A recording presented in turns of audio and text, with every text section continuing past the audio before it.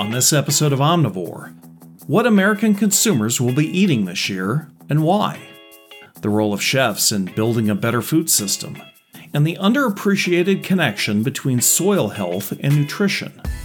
This is Omnivore from the editors of Food Technology Magazine and the Institute of Food Technologists. This episode of Omnivore is brought to you by IFT's Global Food Traceability Center. Get ahead of FDA's food traceability rule compliance deadline with the Enterprise Traceability Education Suite, your unbiased source for comprehensive traceability training. Learn more at ift.org/traceability. Welcome to Omnivore from IFT and Food Technology, where we explore the intersection of business, science, and technology in the global food system. I'm Bill McDowell. Trends consultant Dr. Liz Sloan prefers to think of 2024 as the new not-so-normal. She says the pressures of price inflation, back-to-the-office work schedules, and health concerns have changed consumers' eating patterns in some major ways. In this conversation with Food Technology's Mary Ellen Kuhn, she breaks out the key consumer market drivers for the year ahead and identifies the opportunities they offer for food and beverage marketers. In your February Food Tech Magazine feature, you discussed the not-so-normal consumer trends. So what do you think is the single biggest change in consumer behavior that we should watch for in 2024? I think this just-in-time mindset, I'm going to call it, where consumers have to continually reevaluate their food and beverage criteria. And it changes sometimes by the day. And right now, it's kind of changing for a lot of people almost as the day goes along, depending when they go into a store or something. And they've become a moving target, and they've become very, very micro-focused on the moment. And I think for marketers, that's going to be a real challenge. What's influencing it, if you think about it, obviously, price is still a big issue for a large part of the population. The cost of on average of a food product is 26% higher than last year, 33% higher than the year before. So there's a lot of juggling because of that. Sticker shock at fast food restaurants when you go in there. Back to work is back to work. So we have time pressures that we haven't really had for a while. That's a big influence. But I think there's three quick trends that I think are really going to go center stage this year. The first one is the food experiences. It's now among the top reasons for food choice. And that's kind of new. And that's very exciting. You could do all kinds of new flavors and new cuisines and whatever. The second thing is multifunctional products. When things are tight, especially young people are very concerned about buying their $4 organic beverage that they were so used to having. Multifunctional becomes a very big idea. It doesn't matter if you're interested in the environment. A secondary claim on the environment will help make a decision on the product purchase. And that's kind of new. And I think the third thing, I love this one, is going ready to eat. Because if you think about it, people under 40 years old are really buying food that's already prepared or very, very much prepared. Let's put it that way. Where when you go over 40, people are still putting things together, preparing their food. And I think that's going to be a really big shift this year. And we're going to really start to see it between the restaurants and the retail manufacturers. Could you talk a little bit more about that? Like what that shift will be? That's a really good question because it depends, I think, how restaurants are going to respond in a lot of these cases. So we see them buying more prepared foods in the deli case. We see, 1 in 4 restaurant dinners last year were replaced with prepared foods. We see them using restaurant foods as maybe one item in the dinner, and they just assemble it. And they're not as enamored with cooking, despite what we see on TikTok, as that they were. Maybe kind of a little bit of burnout from 2 years ago on that. Well, let's talk a little bit about the future of eating at home, because you're referring to that. And that is, as you noted, a trend that started during the pandemic people were cooking and eating more at home. And then in the past year, it was affected by inflation with people eating more often at home for price reasons. What do you see for the future of eating out versus eating at home? That's the $20 million question, let me tell you. But I think it's really exciting to me. I think right now we're going to see this higher level of eating at home, if we will, or whether we prepare it or take it there, whatever, continuing. Right now, the shift in retail versus restaurant dollars is really shifted towards retail. It's 60% versus 40%. I think the game is who finds the new balance is what's going to be really the winner here. Restaurants offer an experience, okay? Experiences in food as a driver for food selection is new. And so they win right there. Consumers will go back to restaurants when they can afford it. And to what degree remains to be seen. But, that's a given. Restaurants aren't going away. But I think if you think about restaurants, almost 3/4, 74% of all restaurant sales are off premise. And they're either going home or to the office or eating in the car. But that's a big number. So what's going on if 1 in 4 restaurant foods last year were replaced by prepared foods that people are buying at the deli? So I think that this is the question. Over half of people are trying to make restaurant foods at home. 60% are buying restaurant takeout, but they're fixing it up. Maybe part of that question is, how do restaurants take their takeout beyond fast foods? And how do they make it more desirable for the consumer? They certainly have the talent to do so. And then how does the traditional food industry and retailers beat them to it? And as simply as that's put, I think that's the opportunity here. Well, you talked about something else that I found really interesting. I liked your term of physiology claims for food. Can you tell us a little bit more about that? Physiology claims, I don't think anybody's really technically defined them, but to me, they're food is medicine claims aimed at the underlying physiological cause or the ability to prevent some of the chronic conditions that we're all concerned about, like heart or whatever.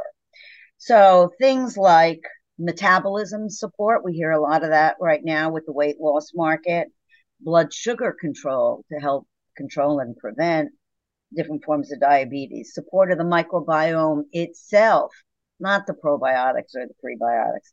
Acid reflux. We've seen the new coffees coming out with low acid coffees and pasta sauces. Pain and anxiety. It's a very frightening thing to a lot of consumers when you're in the supplement market. But as it moves into food, and there's a lot of natural solutions for it, even, caffeine for energy is a perfect example, and sound sleep. And according to Nielsen, every one of the ones I just mentioned, Nielsen IQ, every one of the ones I've just mentioned has outperformed the food and beverage category in terms of sales over the last 4 years.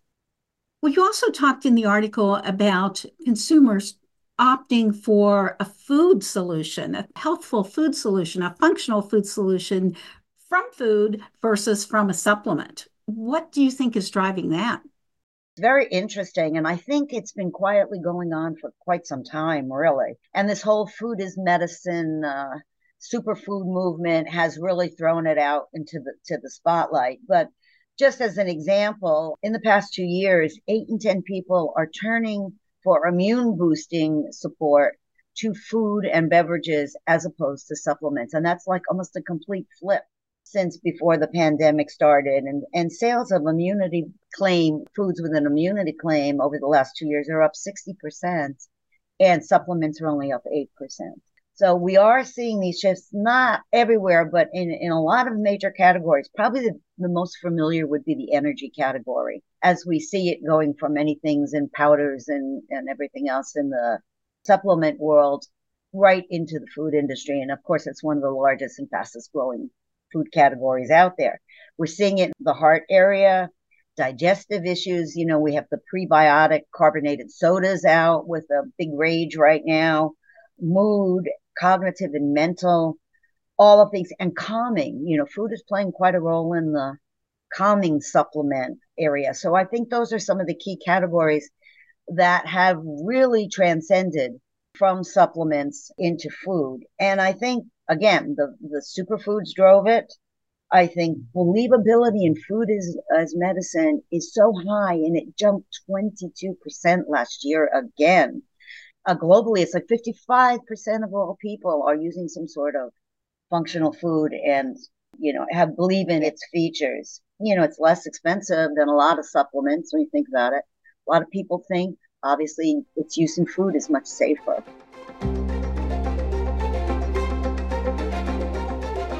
Liz Sloan is president of consulting company Sloan Trends Incorporated and a food technology contributing editor.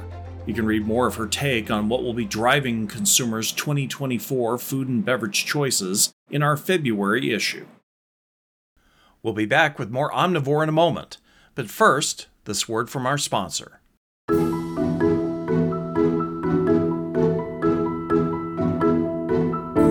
Empower your business to reduce the negative impacts of recalls with IFT's new one-stop resource, the Enterprise Traceability Education Suite.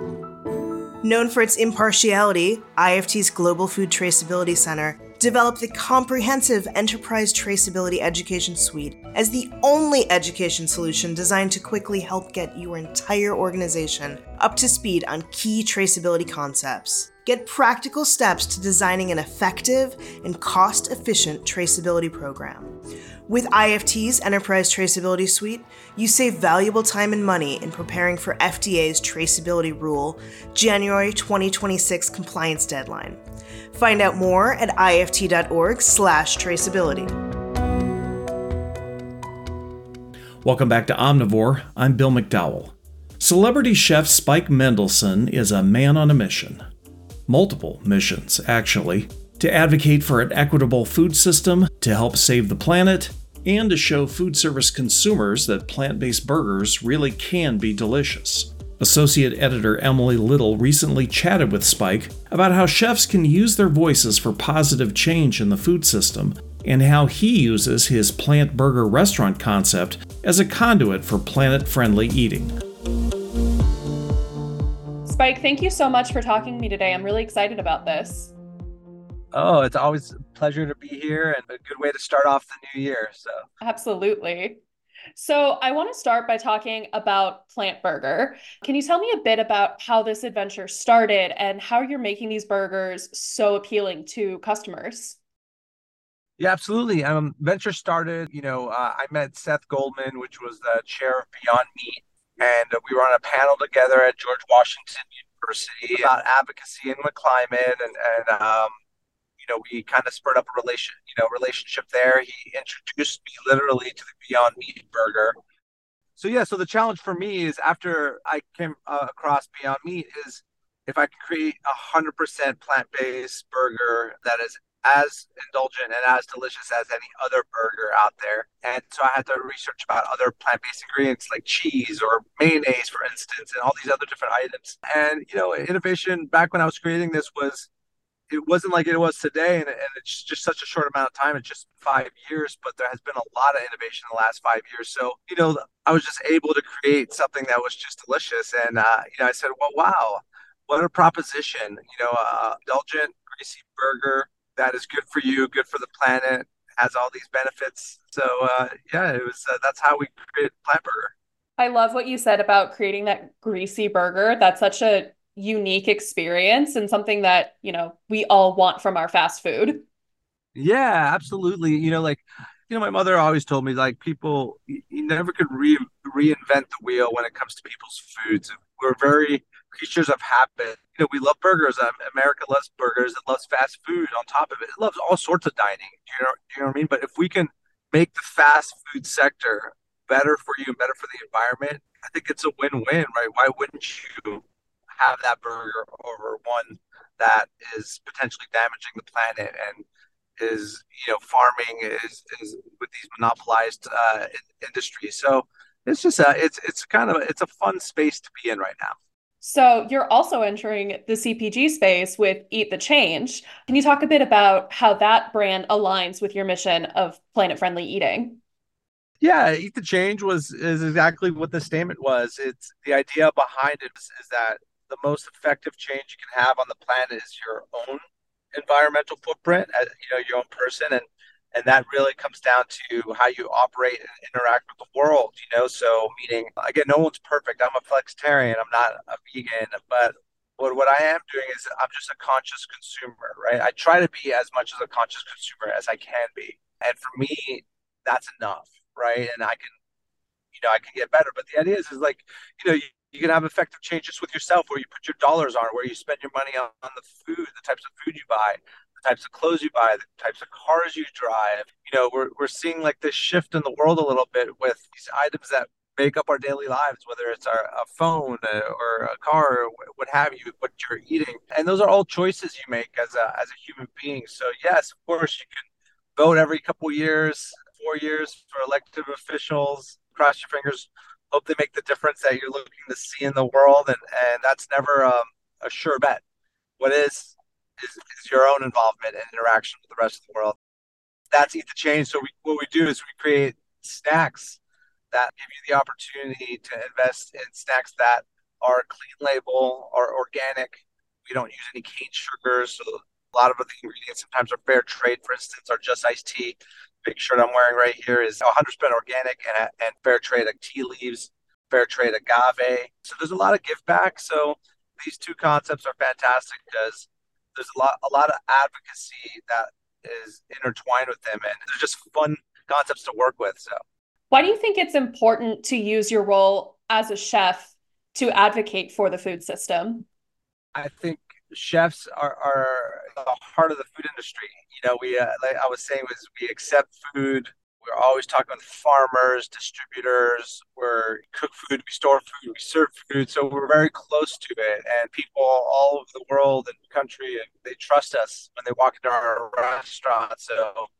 One would think that they would trust us when it comes to important issues like the Farm Bill and things that we need to kind of fix and improve upon. So for me, chefs and advocacy the last 10 years has been a great part of my life where I've been able to really talk about the importance of paying attention to the Farm Bill, how we do food aid, and how we can fix the food system. I've done that locally by food policy chairman for Mayor Bowser's DC Food Policy Council for the last 7 years. I just termed out last year, and I also do that globally with CARE as one of the lead chef advocates for their programs, Chef's Table.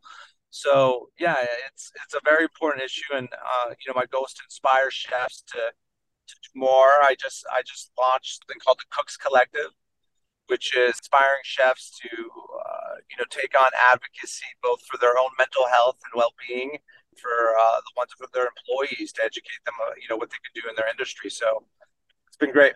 That's fantastic. In your opinion, what do you think it will take for our food system to be more equitable?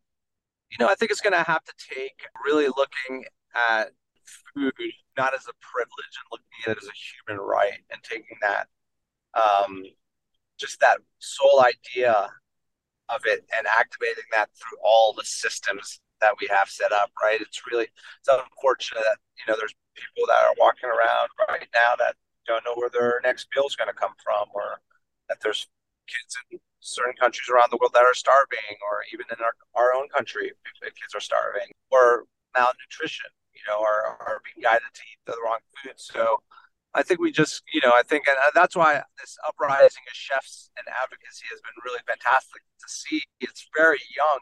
Its core, it's only been a decade plus years here that chefs have been involved in this and talking about it. But I think it's what it takes to really to kind of do this. So That's fantastic. I love what you said about food as a right. Everyone has the right to access to clean and healthy food, not just some little scraps. yeah, exactly. Absolutely. Well, Spike, thank you so much for talking to me today, and good luck in the future. Thank you so much. Again, have a great year, and hopefully we chat soon again. Ciao. Spike Mendelsohn is a CIA-trained chef, cookbook author, and television personality based in Washington, D.C., and the founder of the Plant Burger restaurant chain. You can check out more of Emily's conversation with Spike in the February issue of Food Technology.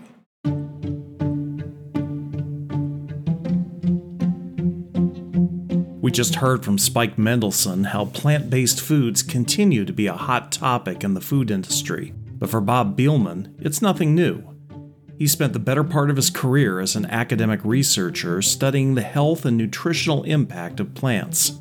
In a new Dialogue Perspective essay, Beelman argues that conventional agriculture practices driven by efficiency are having unintended consequences on the nutritional value of crops. So, in your recent Dialogue essay for Food Technology, you cited a Rockefeller Foundation report that suggests that the actual cost of our food is about 3 times what consumers actually pay, particularly in terms of environmental and nutritional costs. Can you elaborate on that a little bit? Right. Well, in that study, they had a lot of economic analyses and whatever, but they claim that Americans spend 1.1 trillion on food. But when they added everything up with environmental costs and costs to the healthcare system, it came out to be 3.2 trillion. And there's a lot of evidence that our food supply leads to the development of chronic diseases. And in fact, the CDC did a recent study that 6 out of 10 Americans are trying to manage a chronic condition. Things like diabetes, heart disease, cancer, a lot of new situation with dementia, Parkinson's disease, and Alzheimer's disease that really are escalating to the point where, this could bankrupt us if we don't get a handle on it. So one of the things that you write about is that there's always been a historical agricultural trade-off, right, between crop yield and nutritional quality. How significant is the impact of traditional ag practices, and especially when it comes to things like micronutrients, like ergothioneine? I've been at Penn State now, it'll be 54 years in April. And one of the things I've noticed over the years is all of the research effort that goes into how we can produce more food more efficiently, and very little on what's actually happening to the food or what's in the food. There's some, but it's minuscule compared to all the efforts. We now have huge farms and they're very efficient, large equipment, a lot of technology involved, but not much interest in the nutrient density of the food. In fact, I saw this in my experience with working with mushrooms, where when I first started, the yield was like 2 to 3 pounds per square foot. That's of the compost surface area. And now it's about 9.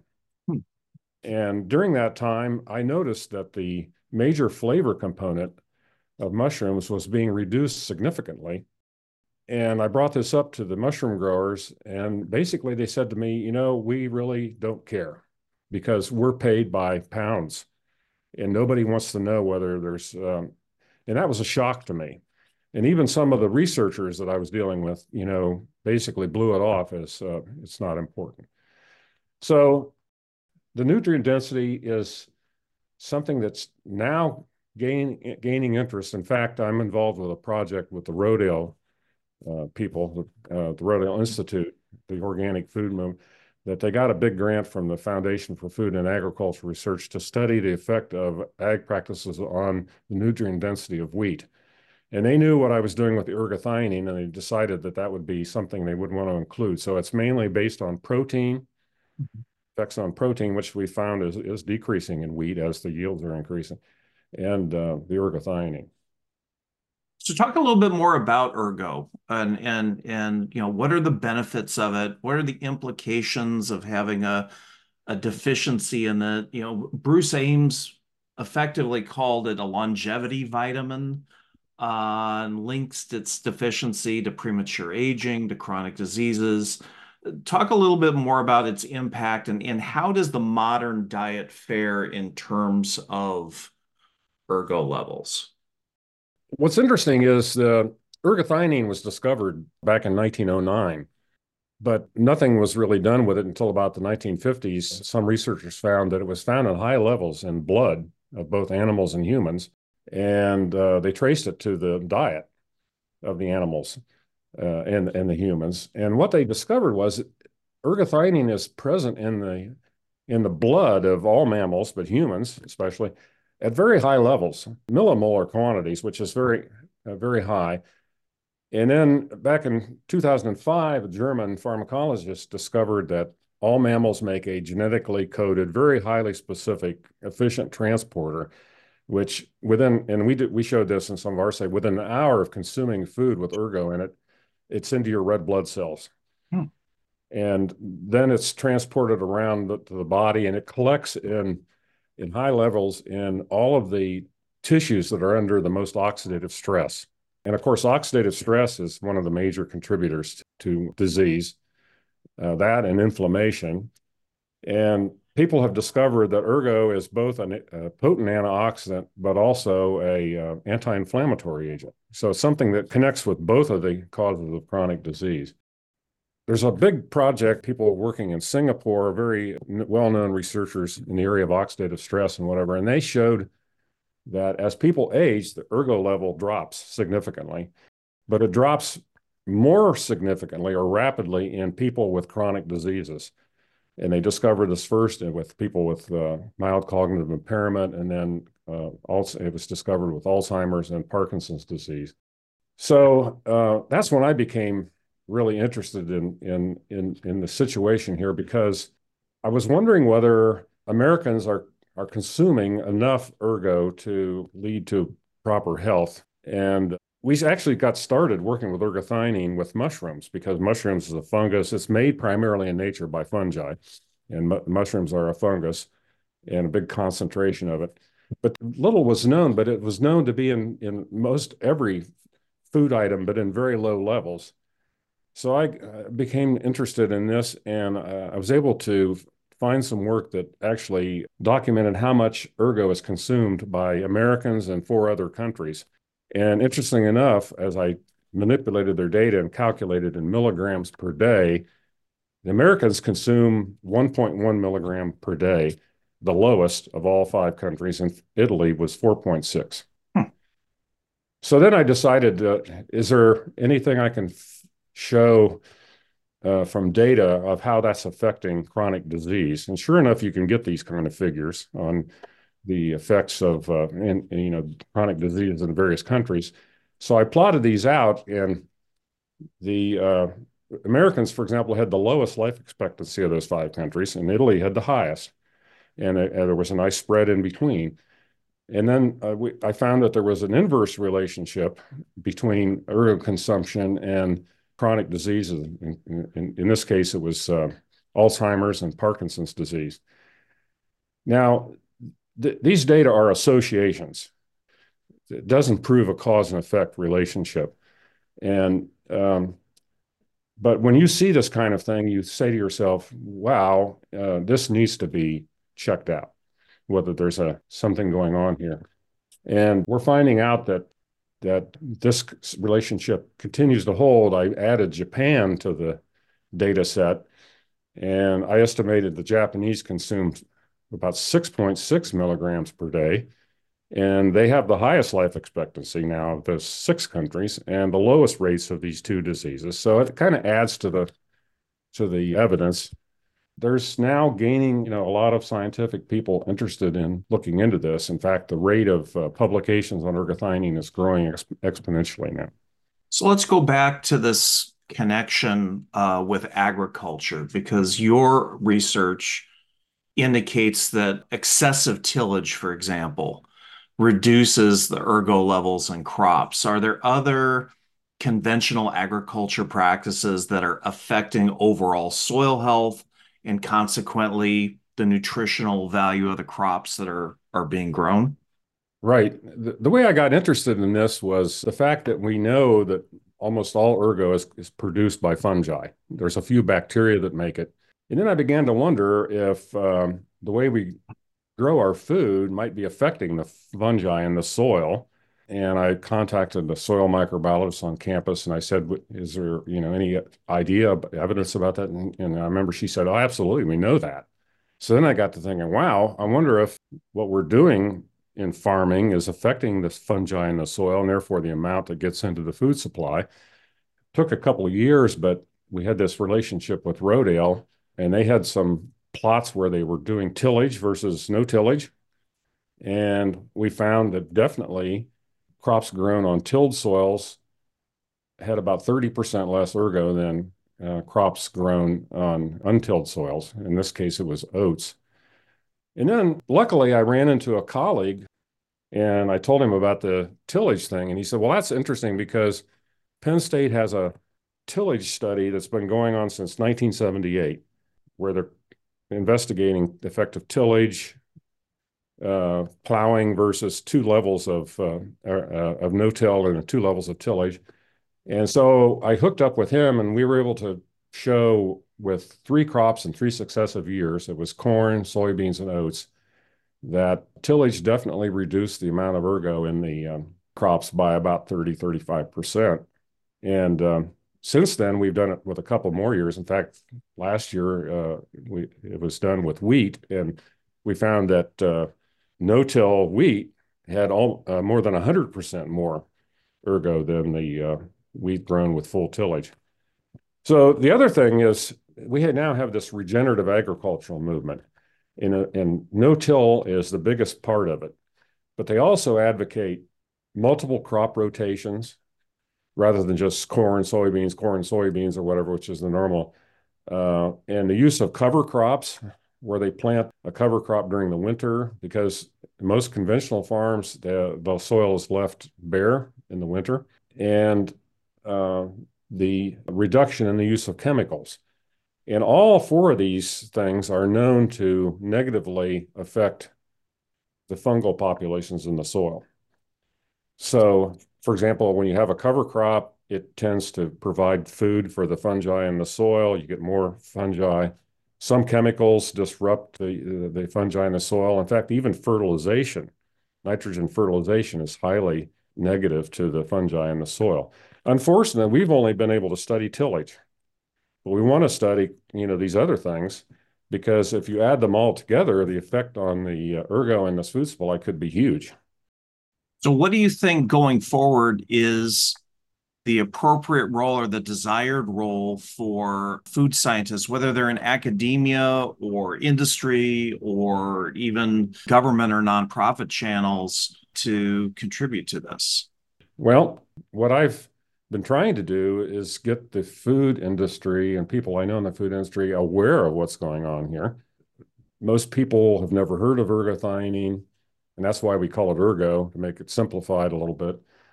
And so there's a lack of awareness with this and probably other micronutrients that are in the food supply. So I think the food industry should encourage research and whatever looking into the situation of, is our food supply compromised by the amount of ergothioneine that's present? And if it is, then that's probably having a negative effect on our health. Robert Beelman is Professor Emeritus of Food Science and Director of the Center for Plant and Mushroom Foods for Health at Pennsylvania State University. You can read his full dialogue essay in the February issue of Food Technology. IFT members can join an online discussion about the soil health nutrition connection in our IFT Connect member portal.